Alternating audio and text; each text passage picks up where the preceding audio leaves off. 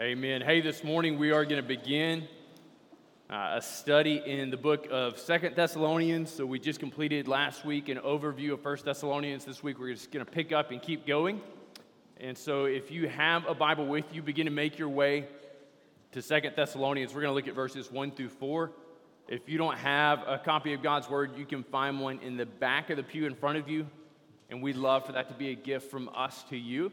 And listen, if you're here this morning and you're not familiar with how to use the Bible, you can find a table of contents at the front. And then as we make our way through this morning, the large numbers are chapters and the small numbers are verses. We're going to hit a number of different satellite passages that just kind of add to the study. If you want to write those down and track those down later, you're welcome to do that. But we're going to spend the majority of our time in 2 Thessalonians 1 through 4. Hey, let me read for us this passage before we begin. Paul writes to the church in Thessalonica and says, Paul, Silvanus, and Timothy, to the church of the Thessalonians in God our Father and the Lord Jesus Christ. Grace to you and peace from God our Father and the Lord Jesus Christ. We ought always to give thanks to God for you, brothers, as is right, because your faith is growing abundantly, and the love of everyone for one another is increasing. Therefore, we ourselves boast about you in the churches of God for your steadfastness and faith in all your persecutions and in the afflictions that you are enduring.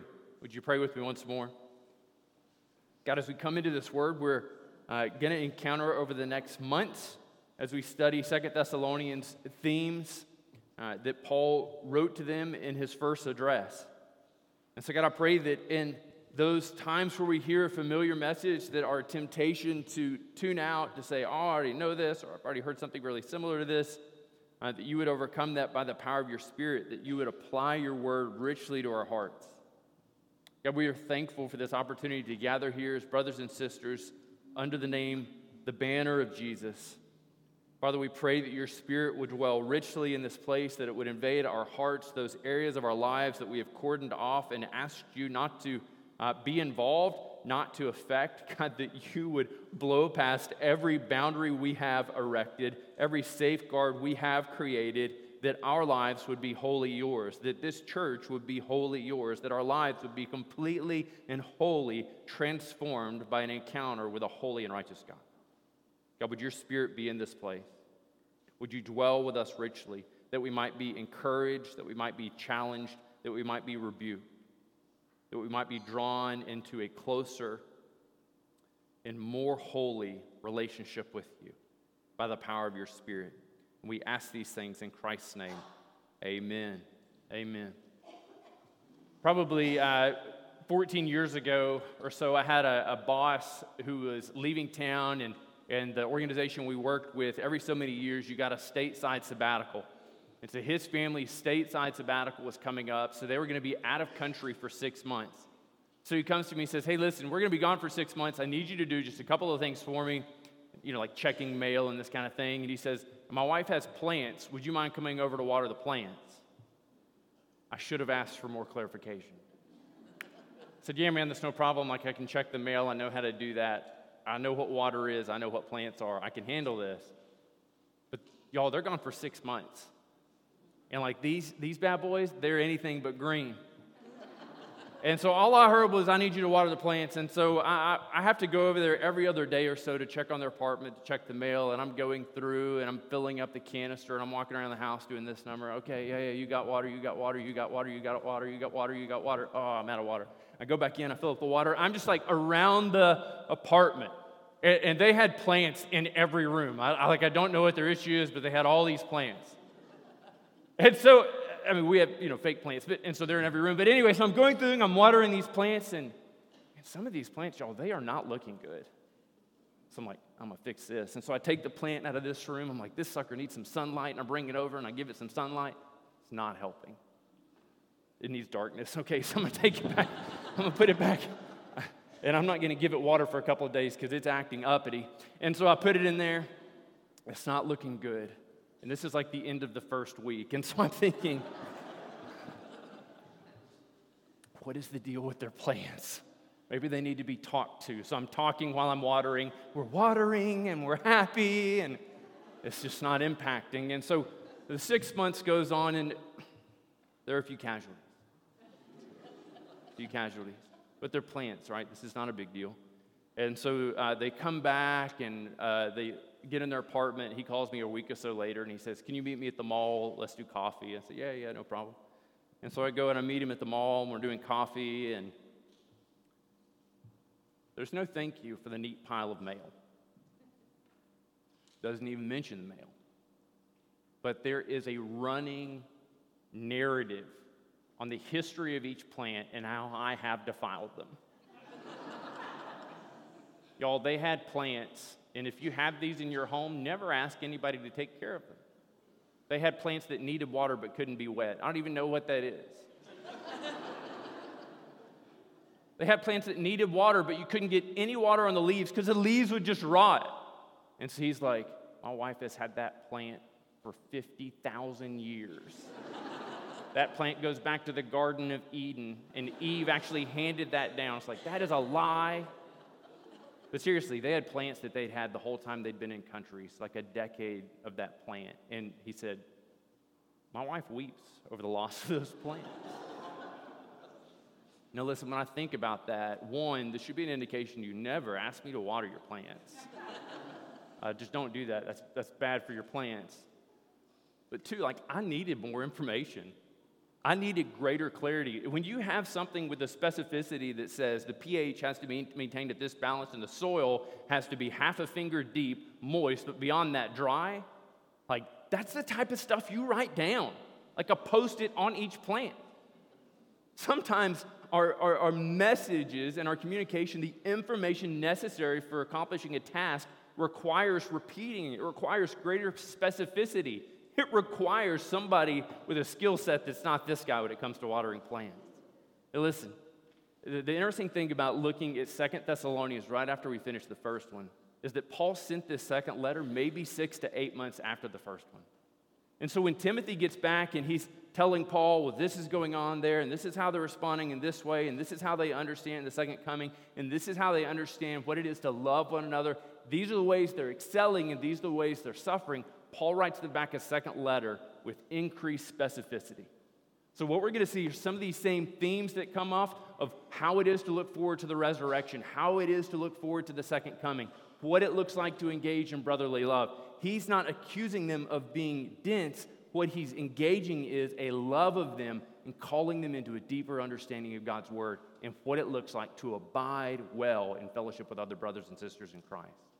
Man, that's my heart for us over these next 3 months as we study this second letter, that our love for one another would grow, that our sense of longing for the return of Christ Jesus would drive us to such a hunger for holiness that we would be overcome just saying, come, Lord Jesus, come, Lord Jesus. But today I want us to really look at this introductory address that Paul writes to this church and just spend a few moments feasting on God's word together. So it's the same crew, Paul, Silas, and Timothy. They write, look at how they address their recipients. They are the church of the Thessalonians in God our Father and our Lord Jesus Christ. And so what Paul does, it's different than what he writes and how he addresses in any of his other letters. And so he writes, and they're located within the Godhead, right? And so we see God, and he says, you are in God, it is your church, and you are in the Lord Jesus Christ. And so there's this understanding that's so incredibly important for us to know and be aware of how we exist as a local body. You see, we don't just exist as a local body, a fellowship of believers, because we all like to gather at 6801 Wesley Street at 10:32-ish on a Sunday morning. We exist within the unfolding plan and providence of an almighty creator God. So I want us to think about that in terms of the Trinity's engagement, the Trinity's association in creating and sustaining a local body, because that's so incredibly important for us. If I keel over and die off this stage, or as many of you suspect each week, that there's going to come a time when I hang my toes just a little bit too adventurously over the edge, and bam, I'm out. Right? It is good for us that we have this understanding that at the heart of the church is it's being upheld by a Trinitarian God. And so we recognize that God the Father, in 1 Corinthians 12, Paul is writing them and he's addressing any number of issues within this local body. But within this, he writes to them and he begins to engage over what God has done and how God is orchestrating. And what we see is that God is the primary architect of the church. God the Father is the primary architect of the church. He is empowering, He is sending, He is commissioning, He is upholding. And so it tells us that God gave some as pastors, He gave some as apostles, He gave some as not plant waterers. Like He is equipping, He is sending, He is sustaining the church. But look at the Son. In Colossians, this is what Paul has this amazing thing to say about Jesus and how He operates. Colossians 1:18. Speaking of Jesus, he says, He is the head of the body, the church. He is the beginning, the firstborn from the dead, that in everything He might be preeminent. Jesus is the head of the church. And so you can see this even within our bylaws. We say that we are ruled by Jesus, we are led by elders, and we are governed by the congregation. So even within that, within our operating structure, we have this repeated understanding that we are not led by a group of pastors. We are not led in this real sense of heavy-handed leadership, of being ruling over them, that we are ruled in all that we do by Jesus and Him alone. Amen? This is so incredibly important for us. If we get this understanding that Justin is primarily in charge, or I say that? That I'm primarily in charge, and we all know that Carol B is primarily in charge. But listen, if we have as a person on this stage someone who's primarily in charge, then we've missed it. Jesus and Jesus alone rules the church. He is the head over the body. He's the head over the body. And what is the Spirit doing? The Spirit, back in 1 Corinthians 12, is doing an amazing work in us. 1 Corinthians 12:11, he says, all these are empowered by the one and same Spirit who apportions to each one individually as He will. Listen, in this place today, we have a myriad of gifts. There are different gifts and manifestations of the Spirit present in your life, and they are necessary for the faithful operation of this body. Put plainly, we cannot operate well, we cannot be effective in ministry if you, as an individual, neglect engaging with your Spirit-given gift meant to be used for this local body. Meant to be used and explored and be impactful in Greenville, Texas, and beyond. What does it look like for you to work in cooperation with the Spirit who has given you a spiritual gifts for the employment at this local body? What does that look like for you this summer? Y'all, how have you used your spiritual gift? Some of you have this understanding that God has gifted you with teaching, but you're not teaching anybody, you're teaching yourself. You ingest, but you have no medium, no avenue for pouring out. But God has gifted you with teaching. Anytime you open your mouth, anytime we ask you a question, clearly we can tell that the Spirit has given you wisdom and insight into discerning and opening and applying God's Word.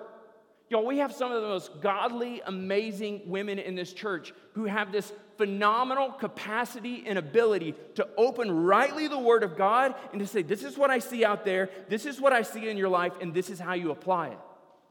But culturally, they look at it and just say, I just don't know. You see, I can't be on the stage and I can't teach. You don't have to be on the stage to teach. You have to be involved in someone else's life. What would it look like for you to be a part of a small group? And every week when we're going through sermon-based questions, you just say, listen, I heard Matt say this and I'm reading this word. This is what God is telling me on the basis of His word. What would it look like for you to employ your gift? Think about how much richer, how much more vibrant, how much more impactful we could be if we're a group of people who say, I want to leverage everything God has given me to be impactful in this body so that the nations might declare that Jesus and Jesus alone is God. What would that look like? So Paul says, this is who you are. You are in God. People of rich trust, this is where we are. We are in God, or operated and orchestrated by the Father through the blood of the Son and held fast through the inner working of the Spirit. And to this church, he extends this amazing prayer. Now listen, in 1 Thessalonians, Paul wrote to them and he says, listen, me and the trio I'm a part of, we extend you grace and peace. But look at how he changes it here in 2 Thessalonians.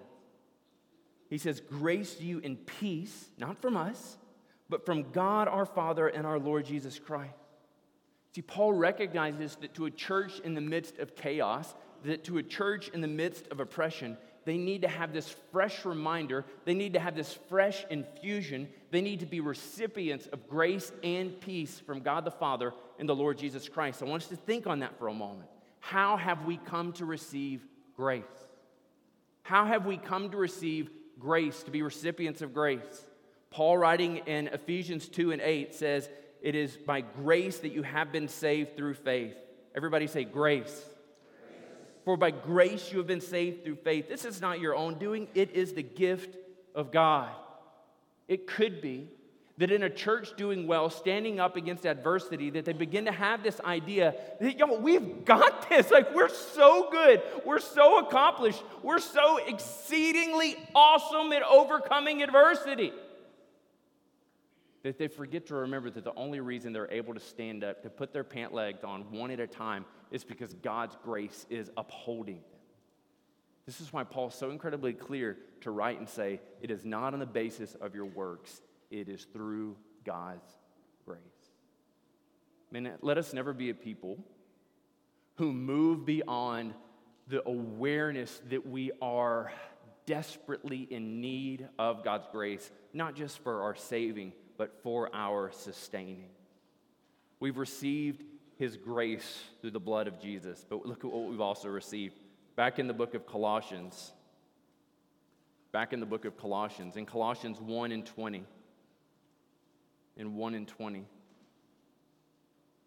speaking of Jesus, it says, "And through Him to reconcile to Himself, whether on earth or in heaven, making peace by the blood of Christ's cross."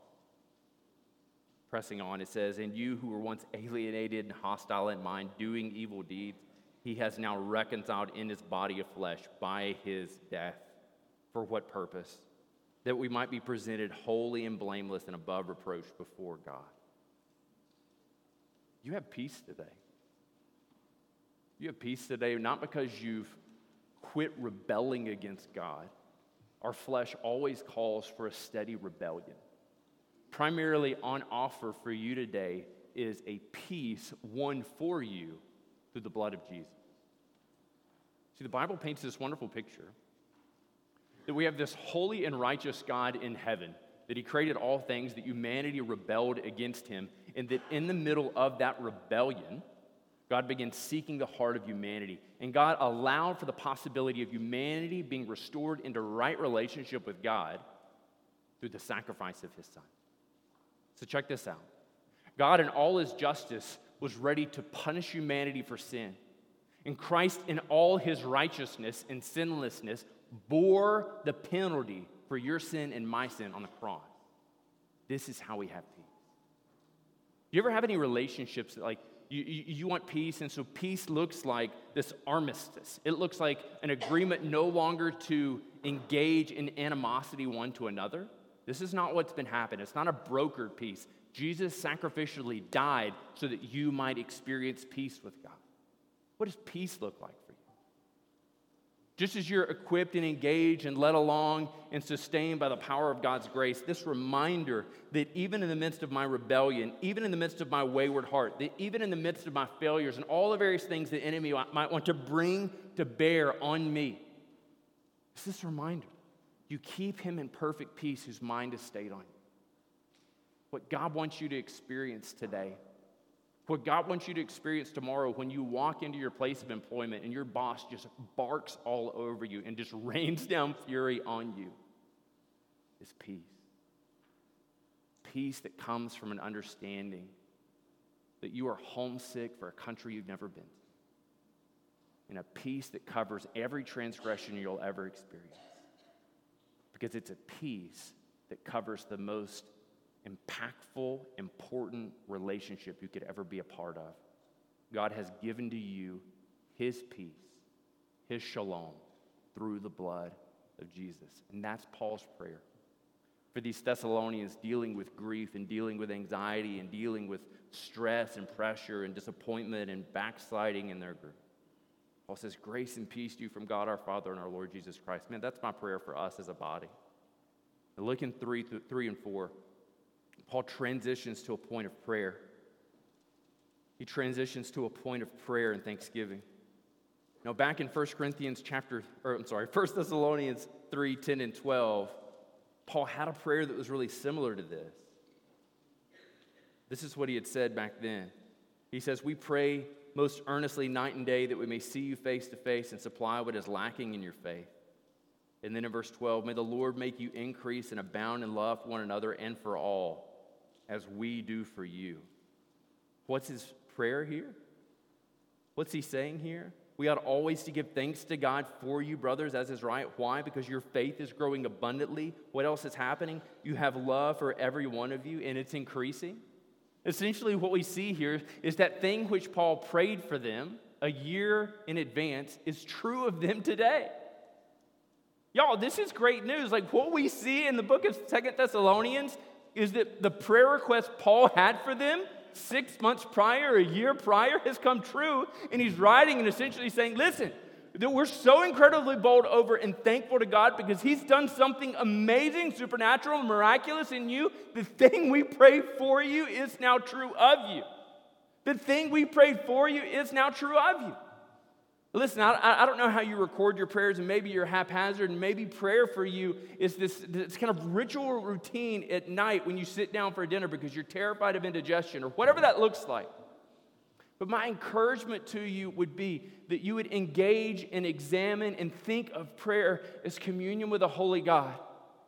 And then even more than just communion and engagement with the holy God of the universe, that prayer for you would be an opportunity to engage in recording and reflecting upon God's faithfulness. Think about it like this. Think about it like this. Say back in March of 2020 and the whole world's just going blah, blah, blah, blah, crazy. You began to pray and say, God, help me to grow in my trust for you.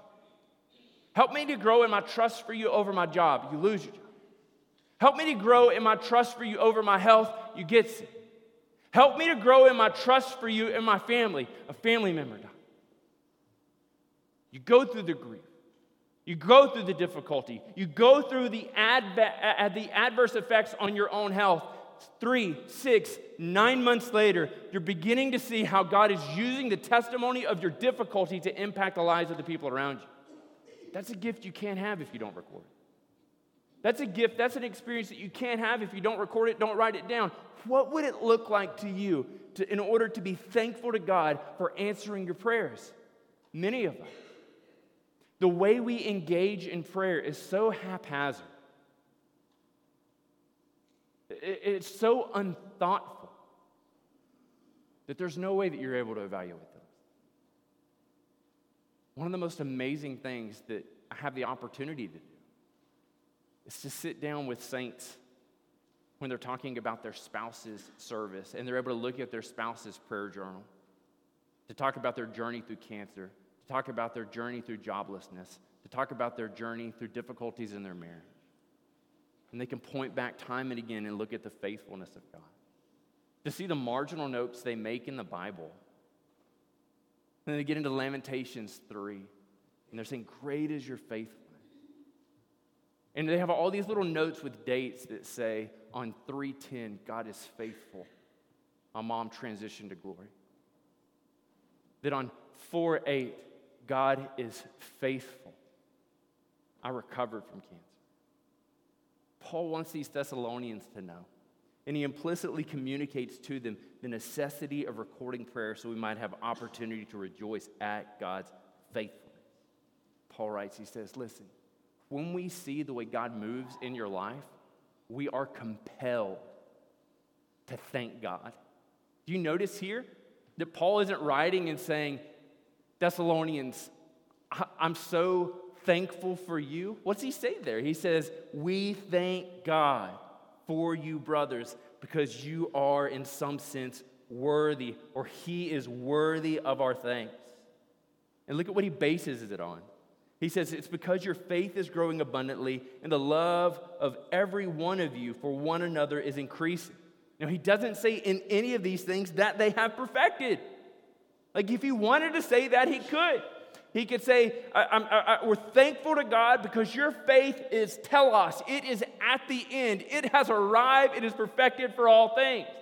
But he uses the present tense to give us the understanding that they are on this trajectory of growing in faithfulness.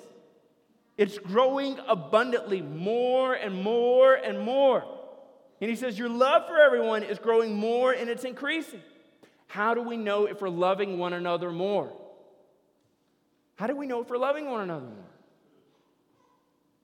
We know if we're loving one another more if we are growing in our love. How do you know if you're growing in your love? You have to set a baseline according to the leadership of the Holy Spirit in your life. What does it look like for me to love well? What does it look like for me to love right now? And as I grow in my love of others, as God introduces people into your life that are extra grace needed, that as God introduces people and situations and scenarios into your life that make it more difficult for you to love, and you're recording these things, and you're reflecting these things, and you're depending upon God, He, through the Spirit, is loving them well. That's what it looks like. Are you willing to engage in it? Are you willing to engage in it? Not saying you have to have a perfect relationship with everybody. We have UT and Aggie fans here. Listen. We have people in cowboy country that love any other number of teams.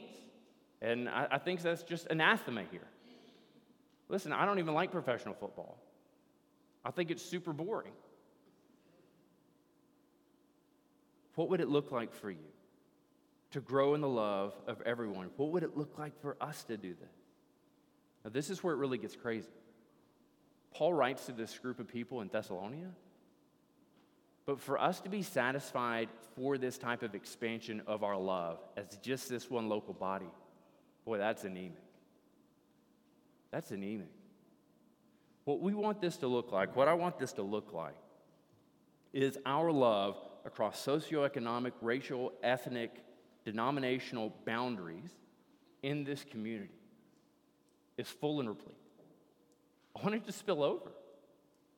Like, I want us to be so incredibly captivated and caught up as a body of believers that when we hear that another local church has lost their pastor, that they're struggling with their budget, that there's some conflict going on, that it causes us collectively as a body to lose sleep. Because we just can't stand that thought. It's personally irritating to us. Our spirit is conflicted. We are vexed. We are overcome with angst. And so what do we do in the middle of that? We hit our knees and pray that our love would spill over to there. And we look for opportunities not to engage in gathering information. Y'all, did you hear about their pastor? Mm-hmm. Took a pretty nice vacation. Mm-hmm. To Disney World. He loves Satan. What would it look like, y'all, in a community overrun with churches? In a community overrun with churches, if we would truly love one another well, there's no limit to what we could accomplish together. Let us commit to this. Let us join in this prayer that Paul has for these Thessalonians. Now, Paul's reflecting on this. He's seeing this in them and recognizing this is true of them. And so essentially he says, listen, man, your faith is just going to town. It's doing so well. Your love for one another is so incredible that all I can do in the middle of this is just tell everybody about you, be caught up in boasting and over and over and over again. Therefore, we ourselves boast about you in the churches of God for your steadfastness in faith in all your persecutions and in the afflictions that you're enduring. When people boast about churches today, when pastors boast about their church, it's typically something like this. Y'all, our budget is just doing amazing. Our budget is operating at 15% ahead. Our giving profile looks like this. Our attendance is doing this number. Our latest facilities plan is doing this. Our long-term planning and strategy is doing this. We sent this number of people. It looks like this. And so everything is centered on and reflecting on an increase. Very rarely will you ever hear someone step up and say, Y'all, let me boast for a little bit. It is terrible. It is awful. We are suffering. We are being persecuted. The local government in the area is incredibly oppressive. They're out there. They're just measuring our parking spots and saying they're not big enough. They're saying our right-of-way is wrong. They're saying all these various things are awful. Very rarely do we find people in the middle of these things saying, let me boast about the difficulties. This is what Paul said. Why? Why do you think he's boasting about them? Because it's in the difficulties that reveals their dependence upon God. Good night. The difficulty reveals their dependence upon God. Not their success, not their relative ease. And Paul just writes and says, things are great, things are wonderful for you. Glory be to God. But instead, Paul says, things are terrible in your midst, in your gathering, coming around.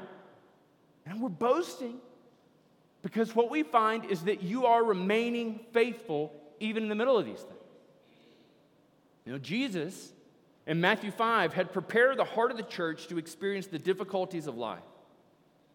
In Matthew 5, 11 and 12, Jesus said, "Blessed are you when others revile you and persecute you and utter all kinds of evil against you falsely on my account." What's our response meant to be? What's our response meant to be? He says, "Rejoice and be glad, for your reward is great in heaven, for so they persecuted the prophets who were before you." Jesus' brother James, borrowing from the logic of his brother. In James 1, 3, and 4, this is what he wrote. Starting in verse 2, he says, "Count it all joy, my brothers, when you meet trials of various kinds. For you are aware that the testing of your faith produces steadfastness. And let steadfastness have its full effect, that you may be perfect and complete, lacking in nothing." Are we willing to face difficulty? The best window we've got is about 2 years old. How we as a local body endured what we considered to be difficult. And the great tragedy for me is when I go back and reflect on how we did during COVID, it's a mixed bag. We had these pastoral initiatives where we recruited everybody to reach out and engage, and every week we were making contact with every member and every close visitor. And that's amazing. Our intent in that was we never want anybody to be able to get to the point where they have to express need. We want to anticipate need and we want to head it off. Y'all, that's beautiful. That should be regular. It should be our regular mode of engagement. It's not, so we have room to grow. But what else did it reveal? What we saw culturally, and what we saw not just as this church, but what we saw as a collection of churches, that when we faced difficulty, that the vast majority of us moved towards an individual response. We moved to self-preservation. We moved to an exalting of our own opinions. And we moved to thinking that our way was right and anybody who disagreed with us must be wrong. Difficulty reveals where we are. My prayer is that 2 years post, that we're moving past that. My fear is if it comes back up again in some other form or fashion, that it's going to be very much the same thing. I feel like I've got PTSD as we head to 2024 with the thought of another presidential election, and I'm just thinking, please, please, please, not another pandemic to go with it. What would the heart of God have you to do? As you personally reflect upon the last experience of difficulty that you went through, what did that reveal about your faith in the Lord? What did that reveal in you about your love for those around you? We've got to reflect on this. We've got to think on it individually, for sure, but we've got to think about it corporately as a body. I want to see us grow, like numerically, whatever. But I want to see your relationship with Jesus incredibly so far surpass the relationship you had with Jesus last year. That is my constant goal for you. That is my constant goal for me and my family. I want to see you grow in the Lord. I want to see us grow in the Lord. I want to see Him magnified. I want to see our steadfastness in faith in all of our persecutions and all of our affliction. I want to see us take up this eyesight that the author of Hebrews gives us in Hebrews 12, 2 and 3. And this is where we'll end. He says, look to Jesus, the founder and perfecter of our faith, who for the joy that was set before him endured the cross, despising the shame, and is seated at the right hand of the throne of God. He says, consider him who endured from sinners such hostility against himself, so that you may not grow weary or faint-hearted. Let me pray for us. God, help us to look to Jesus in all things. Help us to set our eyes upon Jesus. God, as we enter into this time to reflect, to take the Lord's Supper, God, I pray that we would entrust our hearts to you. That we wouldn't see ourselves entering difficulty, see ourselves suffering, and be tempted to believe that it's pointless. But God, I pray that in line with James, that we would count it all joy when we meet various trials of many kinds, knowing that the testing of our faith produces steadfastness. And I so desperately want us to be held steadfast in you, dependent upon your grace, living in the embrace of your peace. God, would you help that to be true of us as a local body?